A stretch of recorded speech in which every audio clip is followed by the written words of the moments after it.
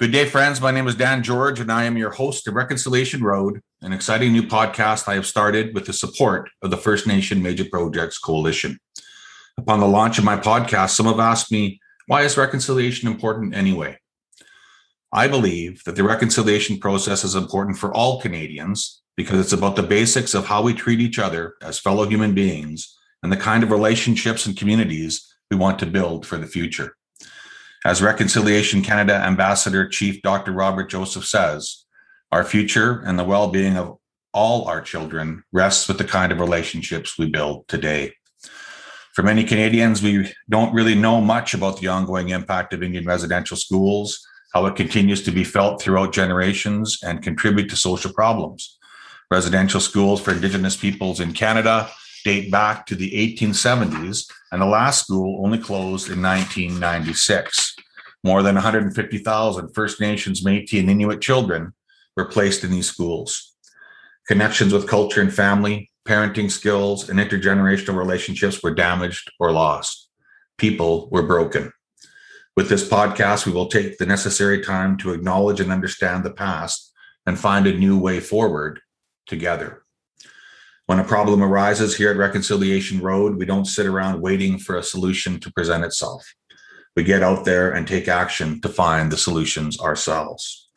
So speaking of solutions, my guest for our third episode is none other than Nilo Edwards, the Executive Director of the FNMPC. Welcome to the program, Nilo. Nice to be here, Dan. Thanks for having me. Yeah, it's great to have you here today. If you're unaware of Nilo Edwards, if you've been living way in the back 40 and have no access to internet or satellite television, you might not know Nilo Edwards. But to those of us who know Nilo, he's a very accomplished individual. He joined the organization, the FNMPC, the First Nations Major Projects Coalition, as Executive Director upon the Major Projects Coalition's establishment in 2017. Nilo was responsible for the overall organizational strategy, including the management of the technical services provided to coalition members to assist them in participating in major infrastructure projects on a commercial basis across Canada. Prior to this role, Nilo served as an advisor to the First Nations Financial Management Board, one of the institutions created under the First Nations Fiscal Management Act. In 2019, Nilo was appointed to the University of Ottawa's Positive Energy Advisory Council for Canadian Energy Policy. In 2020, he joined the Board of Directors of the Canadian Council for Private-Public Partnerships. Nilo, thank you so much for taking time out of your busy schedule to be with me here today and on National Indigenous Peoples Day. And I know it's a very important day to all Canadians, particularly to the Major Projects Coalition members throughout this country. And maybe, Nilo, just to get us started, can you talk about some of the initiatives that you are currently working on? What are you spending your time doing? Sure, Dan. There's a multi-pronged approach in the First Nations Major Projects Coalition. We're set up to provide our members with capacity building services around business development in terms of understanding the impacts of proposed projects to traditional territory and general business literacy. Putting that into action looks like our team supporting individual projects from a variety of different levels. We can be very active or very passive depending on what the community or group of communities wishes us to do. Our services are completely tailored to meet the needs of communities and to enhance their existing capacity and decision-making ability. We are engaged in 5 major projects across the country, varying from an LNG project to a lot of active interest in the electricity market, both from a generation and transmission perspective. Our projects are located in British Columbia and in Ontario. So that's the project development side. We also have an environmental focus to the organization. As our members have always said, it's the environment that comes first.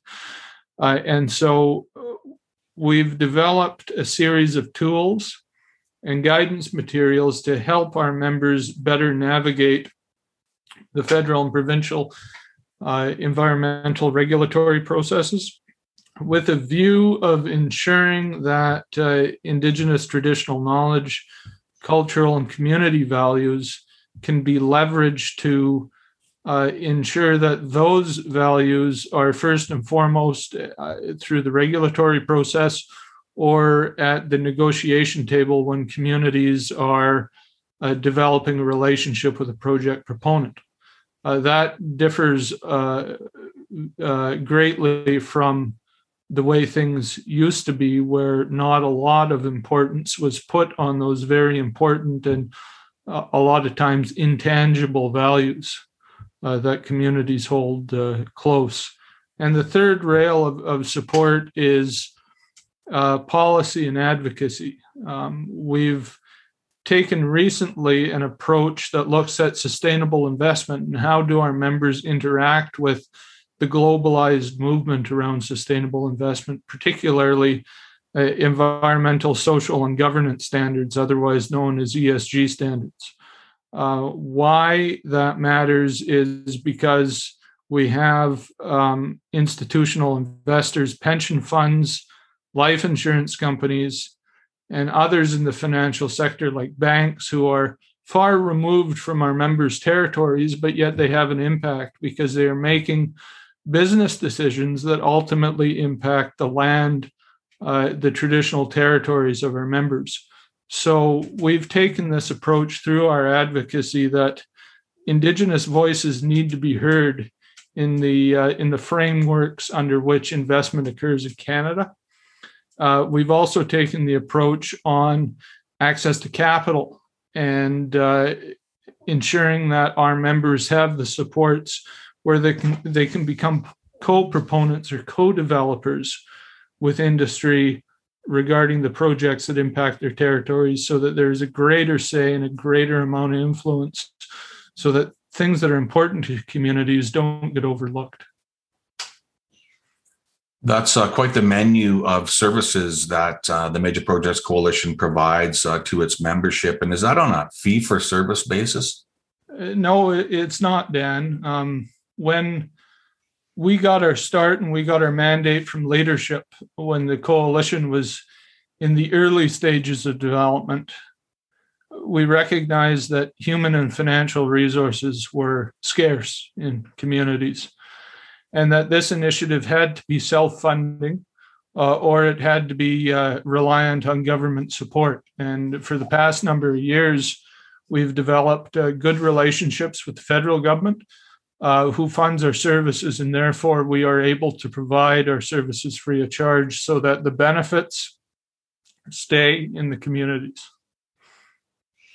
Yeah, and you mentioned the early days, like you've been there from the beginning. And who were some of the other people who were instrumental in the establishment of the Major Projects Coalition? Who were there in the early days that really helped the group get its start? Well, really, it was Harold Calla, the executive chairman of the First Nations Financial Management Board, and former Senator Jerry St. Germain, who really responded to the call of leadership who had just lost out on an equity opportunity in the Pacific Trails pipeline project. And so they came to meet with Harold and Jerry at the Financial Management Board, and it really snowballed from there. Former Senator St. Germain had just retired from the Senate of Canada and found the cause so compelling that he said, well, you know, given my Métis heritage and the fact that that he grew up in poverty in his early days, he said, you know, I have a personal connection to this issue. And he says, I'm retired, so I don't want to slow down yet. So I'm going to volunteer my time to see if this can get going. And it really took off from there because Jerry and Harold were able to convince the federal government to fund this as a pilot project in the beginning. Yeah, I remember those early days. And when I really first met you, you were traveling with former Senator Jerry St. Germain. In your bio, he doesn't talk much about the relationship that you have with former Senator St. Germain. Can you tell us a little bit about the relationship that you and Jerry have? Sure. I worked for him in Ottawa for the better part of 10 years when he was chairman of the Senate Standing Committee on Aboriginal Peoples. And so it's there and through the relationship with Jerry that, I got to meet Harold and other players, Manny Jules, who were all working toward advancing legislation at the time. It was the First Nations Fiscal Management Act that created the FNB. But Jerry was very adamant that Parliament at the time passed that legislation.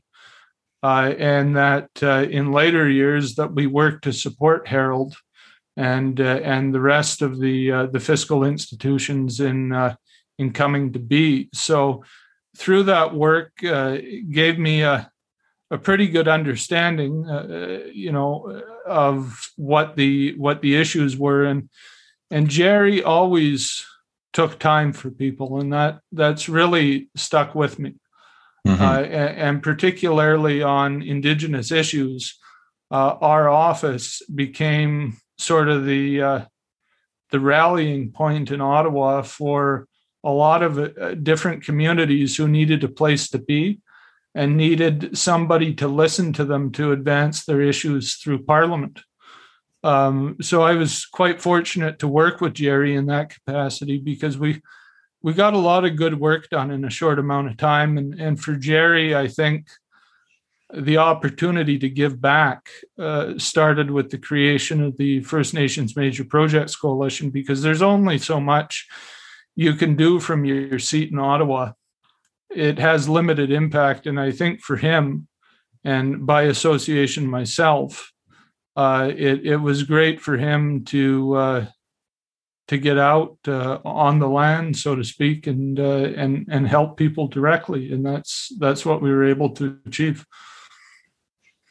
Yeah, I was talking with my brother, Satsan, Herb George, over the weekend, and he did mention to me the use of former Senator Jerry St. Germain's office when our people, the Wet'suwet'en and the Gitxsan, were bringing our Supreme Court case, Delgamuukw to the Supreme Court of Canada. I believe we were able to use Jerry's hospitality there in Ottawa, as well as Jerry's reach. He has a significant reach, as you well know. And, when I think about the role of Harold Kalla and the role of Jerry St. Germain in our creation story, I think it's important to amplify that, because oftentimes we forget about the people who were there at the beginning. And they were able to open up a bunch of doors for us. Nilo, can you just give us an idea of some of the things that they were able to do for us that created, the opportunity for the success that we're enjoying today? Well, Jerry had a direct link into the Prime Minister's office, and Harold, in his capacity, was very well linked in with the department officials. So it was really a tag team approach. And, for myself standing by, I couldn't have had better exposure to two people that I have high regard to as mentors in my professional development. And so I was able to watch the two of them really tackle the issue, which was a colonialist mentality in the Department of Indian Affairs in Ottawa and elsewhere in government, find sympathetic ears and supporters, and really persevere on a subject that could be and really has been transformative in terms of trying to position Indigenous communities to become full participants in the economy of the country. There's a real Stone Age mentality amongst the bureaucracy in Ottawa where everybody's so risk adverse. Mm-hmm. And it's easier to tell you why something can't work than embrace a new idea. And so that's the uphill battle that Jerry and Harold face and still face today, and what we're doing in large part. But I am, for one thing, certain that if it wasn't for their perseverance and hours spent away from home trying to get this going, that we would not be the success that we are today as an organization without their dedication. Yeah, that's so true. Like I've been taught that if you can believe it, you can achieve it. Yeah. And I think through their presentations to the elected and hereditary leadership of the Major Projects Coalition, it planted a seed of opportunity in the forefronts of our leadership's mind. And, it's been said that a good leader will take you to a place that you wouldn't go by yourself. Right. And I really want to acknowledge, like you, Harold and Jerry. Well, that's just it. And I think another part of this too that made it possible was the trust and respect that the leadership had, the leadership of the First Nations Major Projects Coalition at the time, for what Harold and Jerry were doing, because everybody was so transparent with one another. This wasn't for personal benefit. Never has been.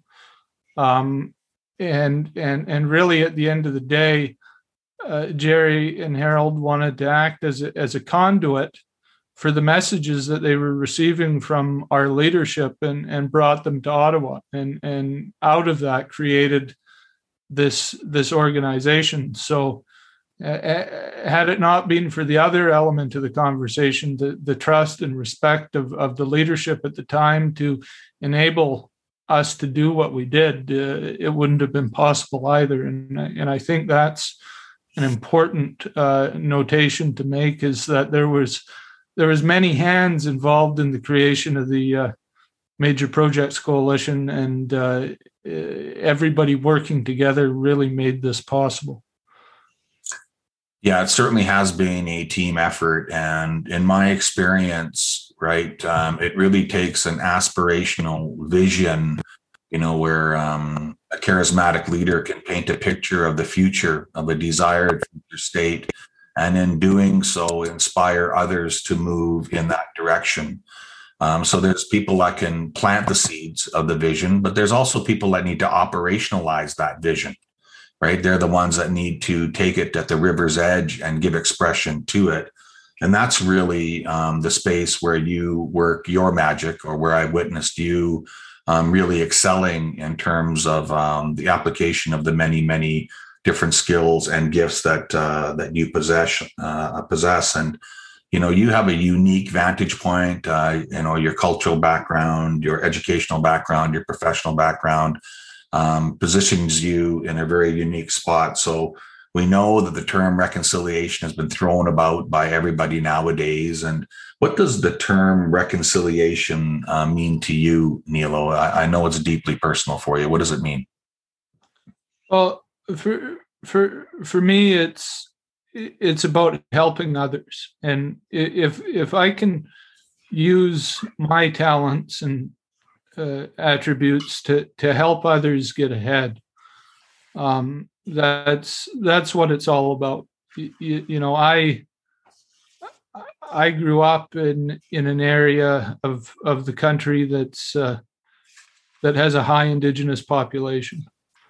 I was born in Alert Bay on Namgis traditional territory. Grew up in a little place right next door called Sointula. And, right from my family's early beginnings on my mother's father's side, I saw the ability of people from different backgrounds to work together to get ahead and to help each other. And so I grew up in that kind of a communal setting or communist setting, which it really was, and some of those community values are really what I hold dear when I think about reconciliation and just making sure that people aren't overlooked, because as a country we've overlooked people who are disenfranchised and on the sidelines of society, and this is about making sure that the playing field is level for everybody, and that everybody can have a good life and basically live together happily. And that's what I see, and that's what motivates me to do this work, is to try and make a difference in that respect and make sure that those who need help have a voice. Yeah, the interesting comment that you allude to here is, like, in the conduct of my work, I'm approached by different resource players or small business owners or the Crown, and inevitably they want to know how to engage with Indigenous people, how to engage with First Nations people for success. And I think there was, in the past, our people, Indigenous people, were seen as a business impediment, right? If we just work around the Indians, we can get to, nirvana, which is, money for our shareholders. But nowadays, particularly as I witness the work of the Major Project Coalition, I note that really what you're talking about is, it's not a business impediment, it's a business imperative. Why is working with Indigenous people an imperative? Why should the resource industry, why should small business, why should Canadians care about Indigenous peoples participating actively in the economy? Well, for so long, as you point out, Indigenous communities were looked upon as a risk to be mitigated. Mm-hmm. And I think the view is starting to shift with some slowly toward a view that Indigenous communities as partners add extreme value to the overall stability of a project. And this has come about through different legal reforms, case law, and really advocacy on the side of Indigenous communities fighting to be recognized over the last multitude of decades. And it's gotten to a point where it is now imperative, if your project is going to proceed, that you have Indigenous partnership. And I'm not saying that everything is going to proceed, but for the right projects that are acceptable to our member communities, where the space is created for co-development and ownership, those projects are the ones that are going to proceed. And it's gotten to a point, Dan, where the financial markets and those who rate the financial markets, like Moody's and others, are starting to pay attention to what corporate Canada does in their relationship with Indigenous people, because at the end of the day, Indigenous interests are material interests to the business community. And that's what we're seeing here, is what takes place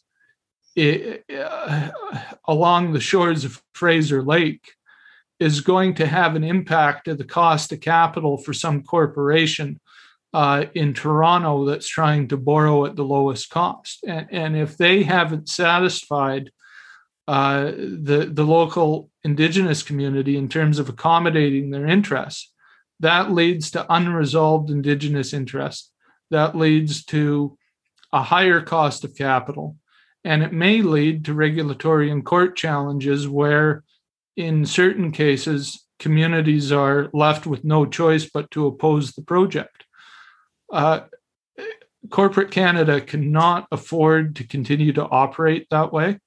And in tandem with this, there's a growing sophistication amongst Indigenous communities who are becoming business savvy through, organizations like ours and through their own means, where the leadership is not going to take the first deal that comes along. They're going to negotiate hard for their interests, and so they should.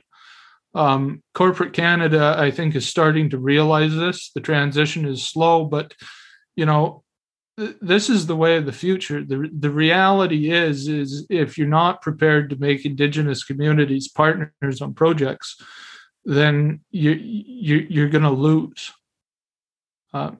Bottom line. So our members have a tremendous point of leverage when it comes to representing their interests with industry, and that's something that is, I think, really exciting.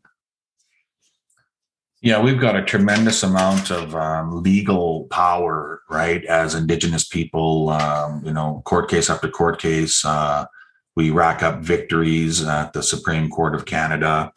And, in my work with big business, they are concerned about two things, right? They wanted a favorable taxation and regulatory regime, and they wanted certainty of access to the land base.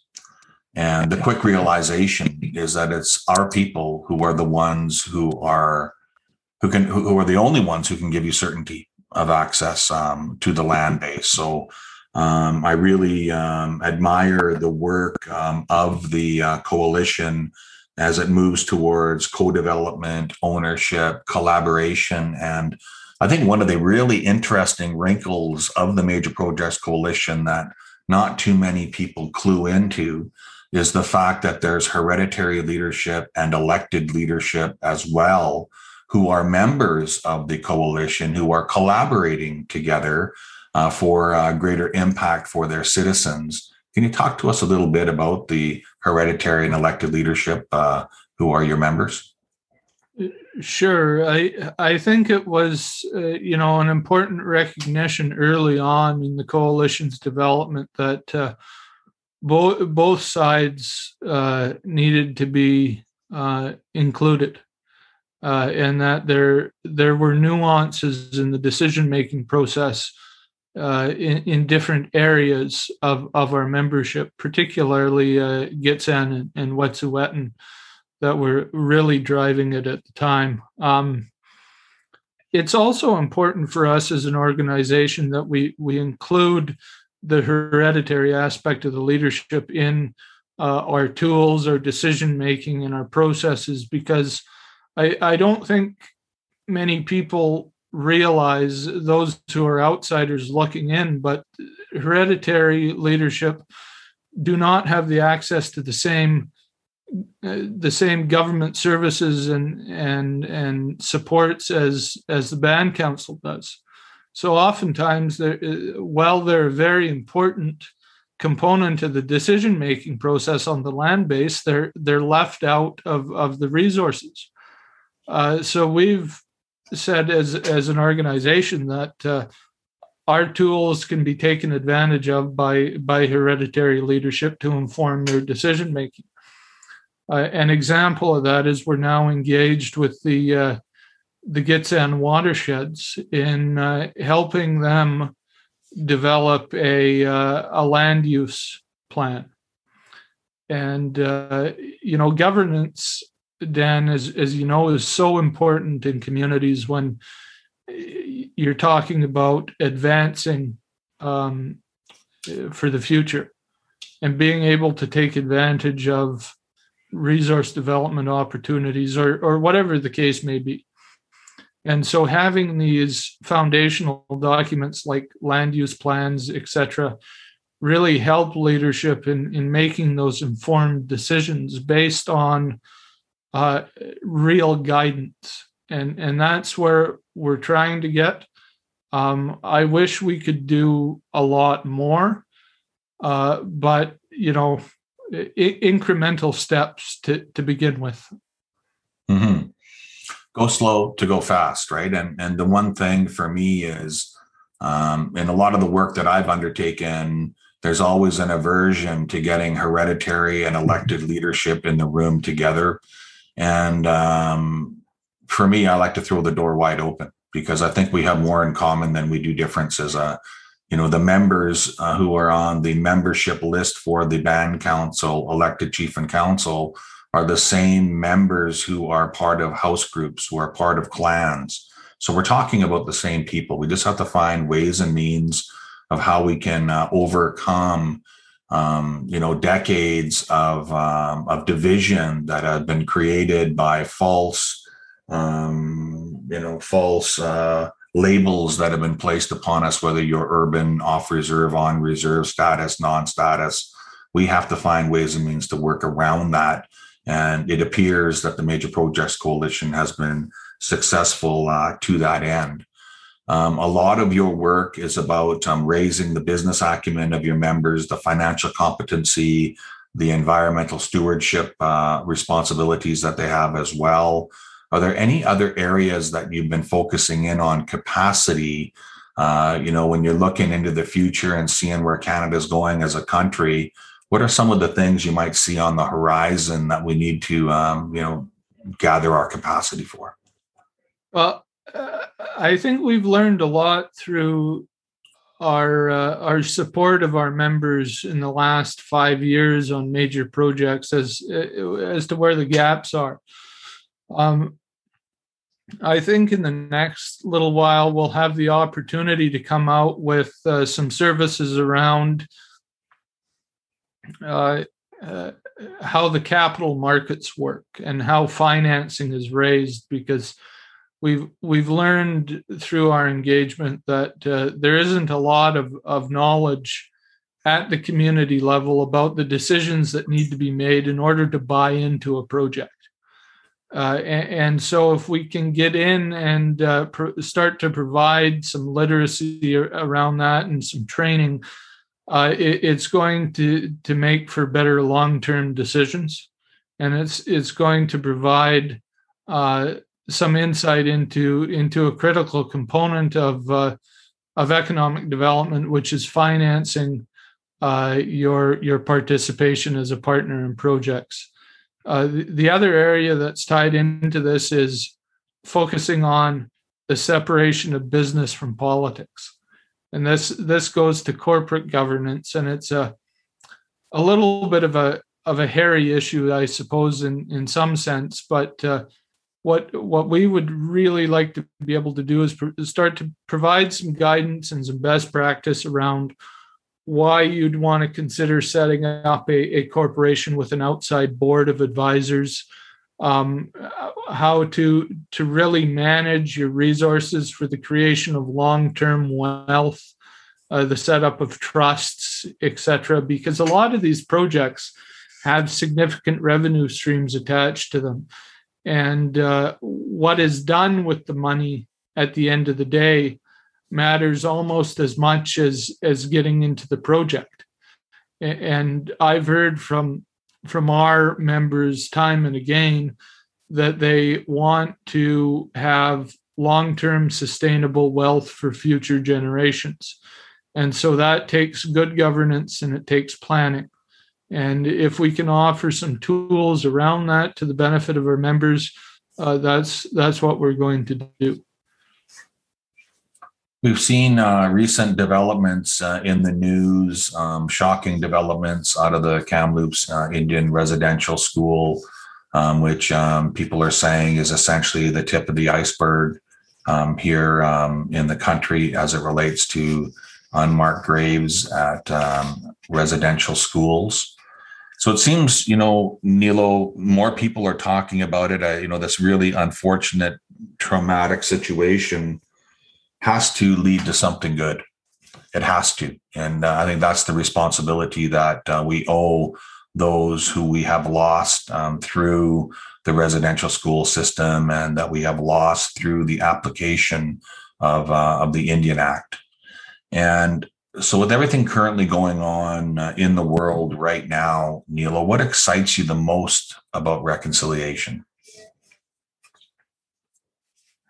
what excites me the most is seeing the impact that the good things that we're doing are having on our members, and really, I'm getting questions about, okay, what next, and that's a big indicator, because people are getting excited about determining their future in a way that they may have not had the opportunity in the past to do. I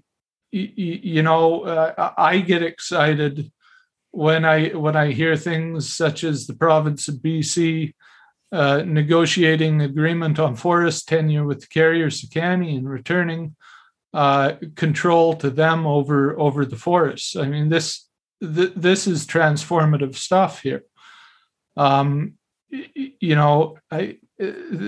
These are the things that excite me, Dan. And if we can play a small role in making sure that people are able to determine the future for themselves, then I think the future looks pretty bright. Neil, are you a sommelier? Do you got any training in drinking wine? I heard you're a really good wine drinker. Is that true? Well, I used to be, Dan, and I say that because wine and kidney disease don't really mix, and I live with stage 4 kidney disease, and I used to enjoy drinking wine a lot, and now I can't, because it just doesn't agree with me. But I got certified as a wine professional, or sommelier, back in 2012, and that was a great experience, because it really brought in new friendships. It gave me a hobby. I don't have too many hobbies outside of work. I'm constantly working, so to have something to look forward to really was nice. And I still enjoy it. I still collect wines now and again, and I like them because they're part of hospitality, and to give somebody a nice meal with a nice glass of wine, or to give away a bottle of wine, it's an expression of appreciation, and so I still get satisfaction out of that. But unfortunately, I'm not able to enjoy wine like I used to. And your stage 4 kidney disease, good things are on the horizon for you and your wife. Is that correct? Yeah, my wife has been medically cleared to be my donor. Can't have a transplant just yet, Dan, because according to my doctors, I'm still clinically too healthy, with a 17% GFR, or filtration rate. I have to drop further to 11 or 12% before they'll do the procedure, and that could be a while yet. I'm quite thankful that during COVID, and as we're coming out of COVID, that I wouldn't have to go into the hospital for a procedure like this.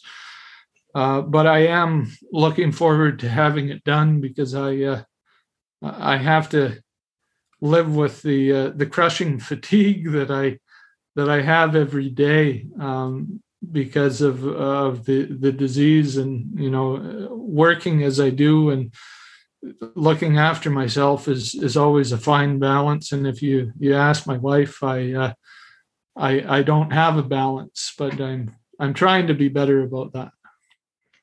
Yeah, that those of us who know you, those of us who love and respect you, we're very, very happy to hear of the match of you and your wife. And it wasn't surprising, because you guys are a match on so many other levels as well. So it really fills our heart here at Reconciliation Road that you are going to be on the mend in the near future.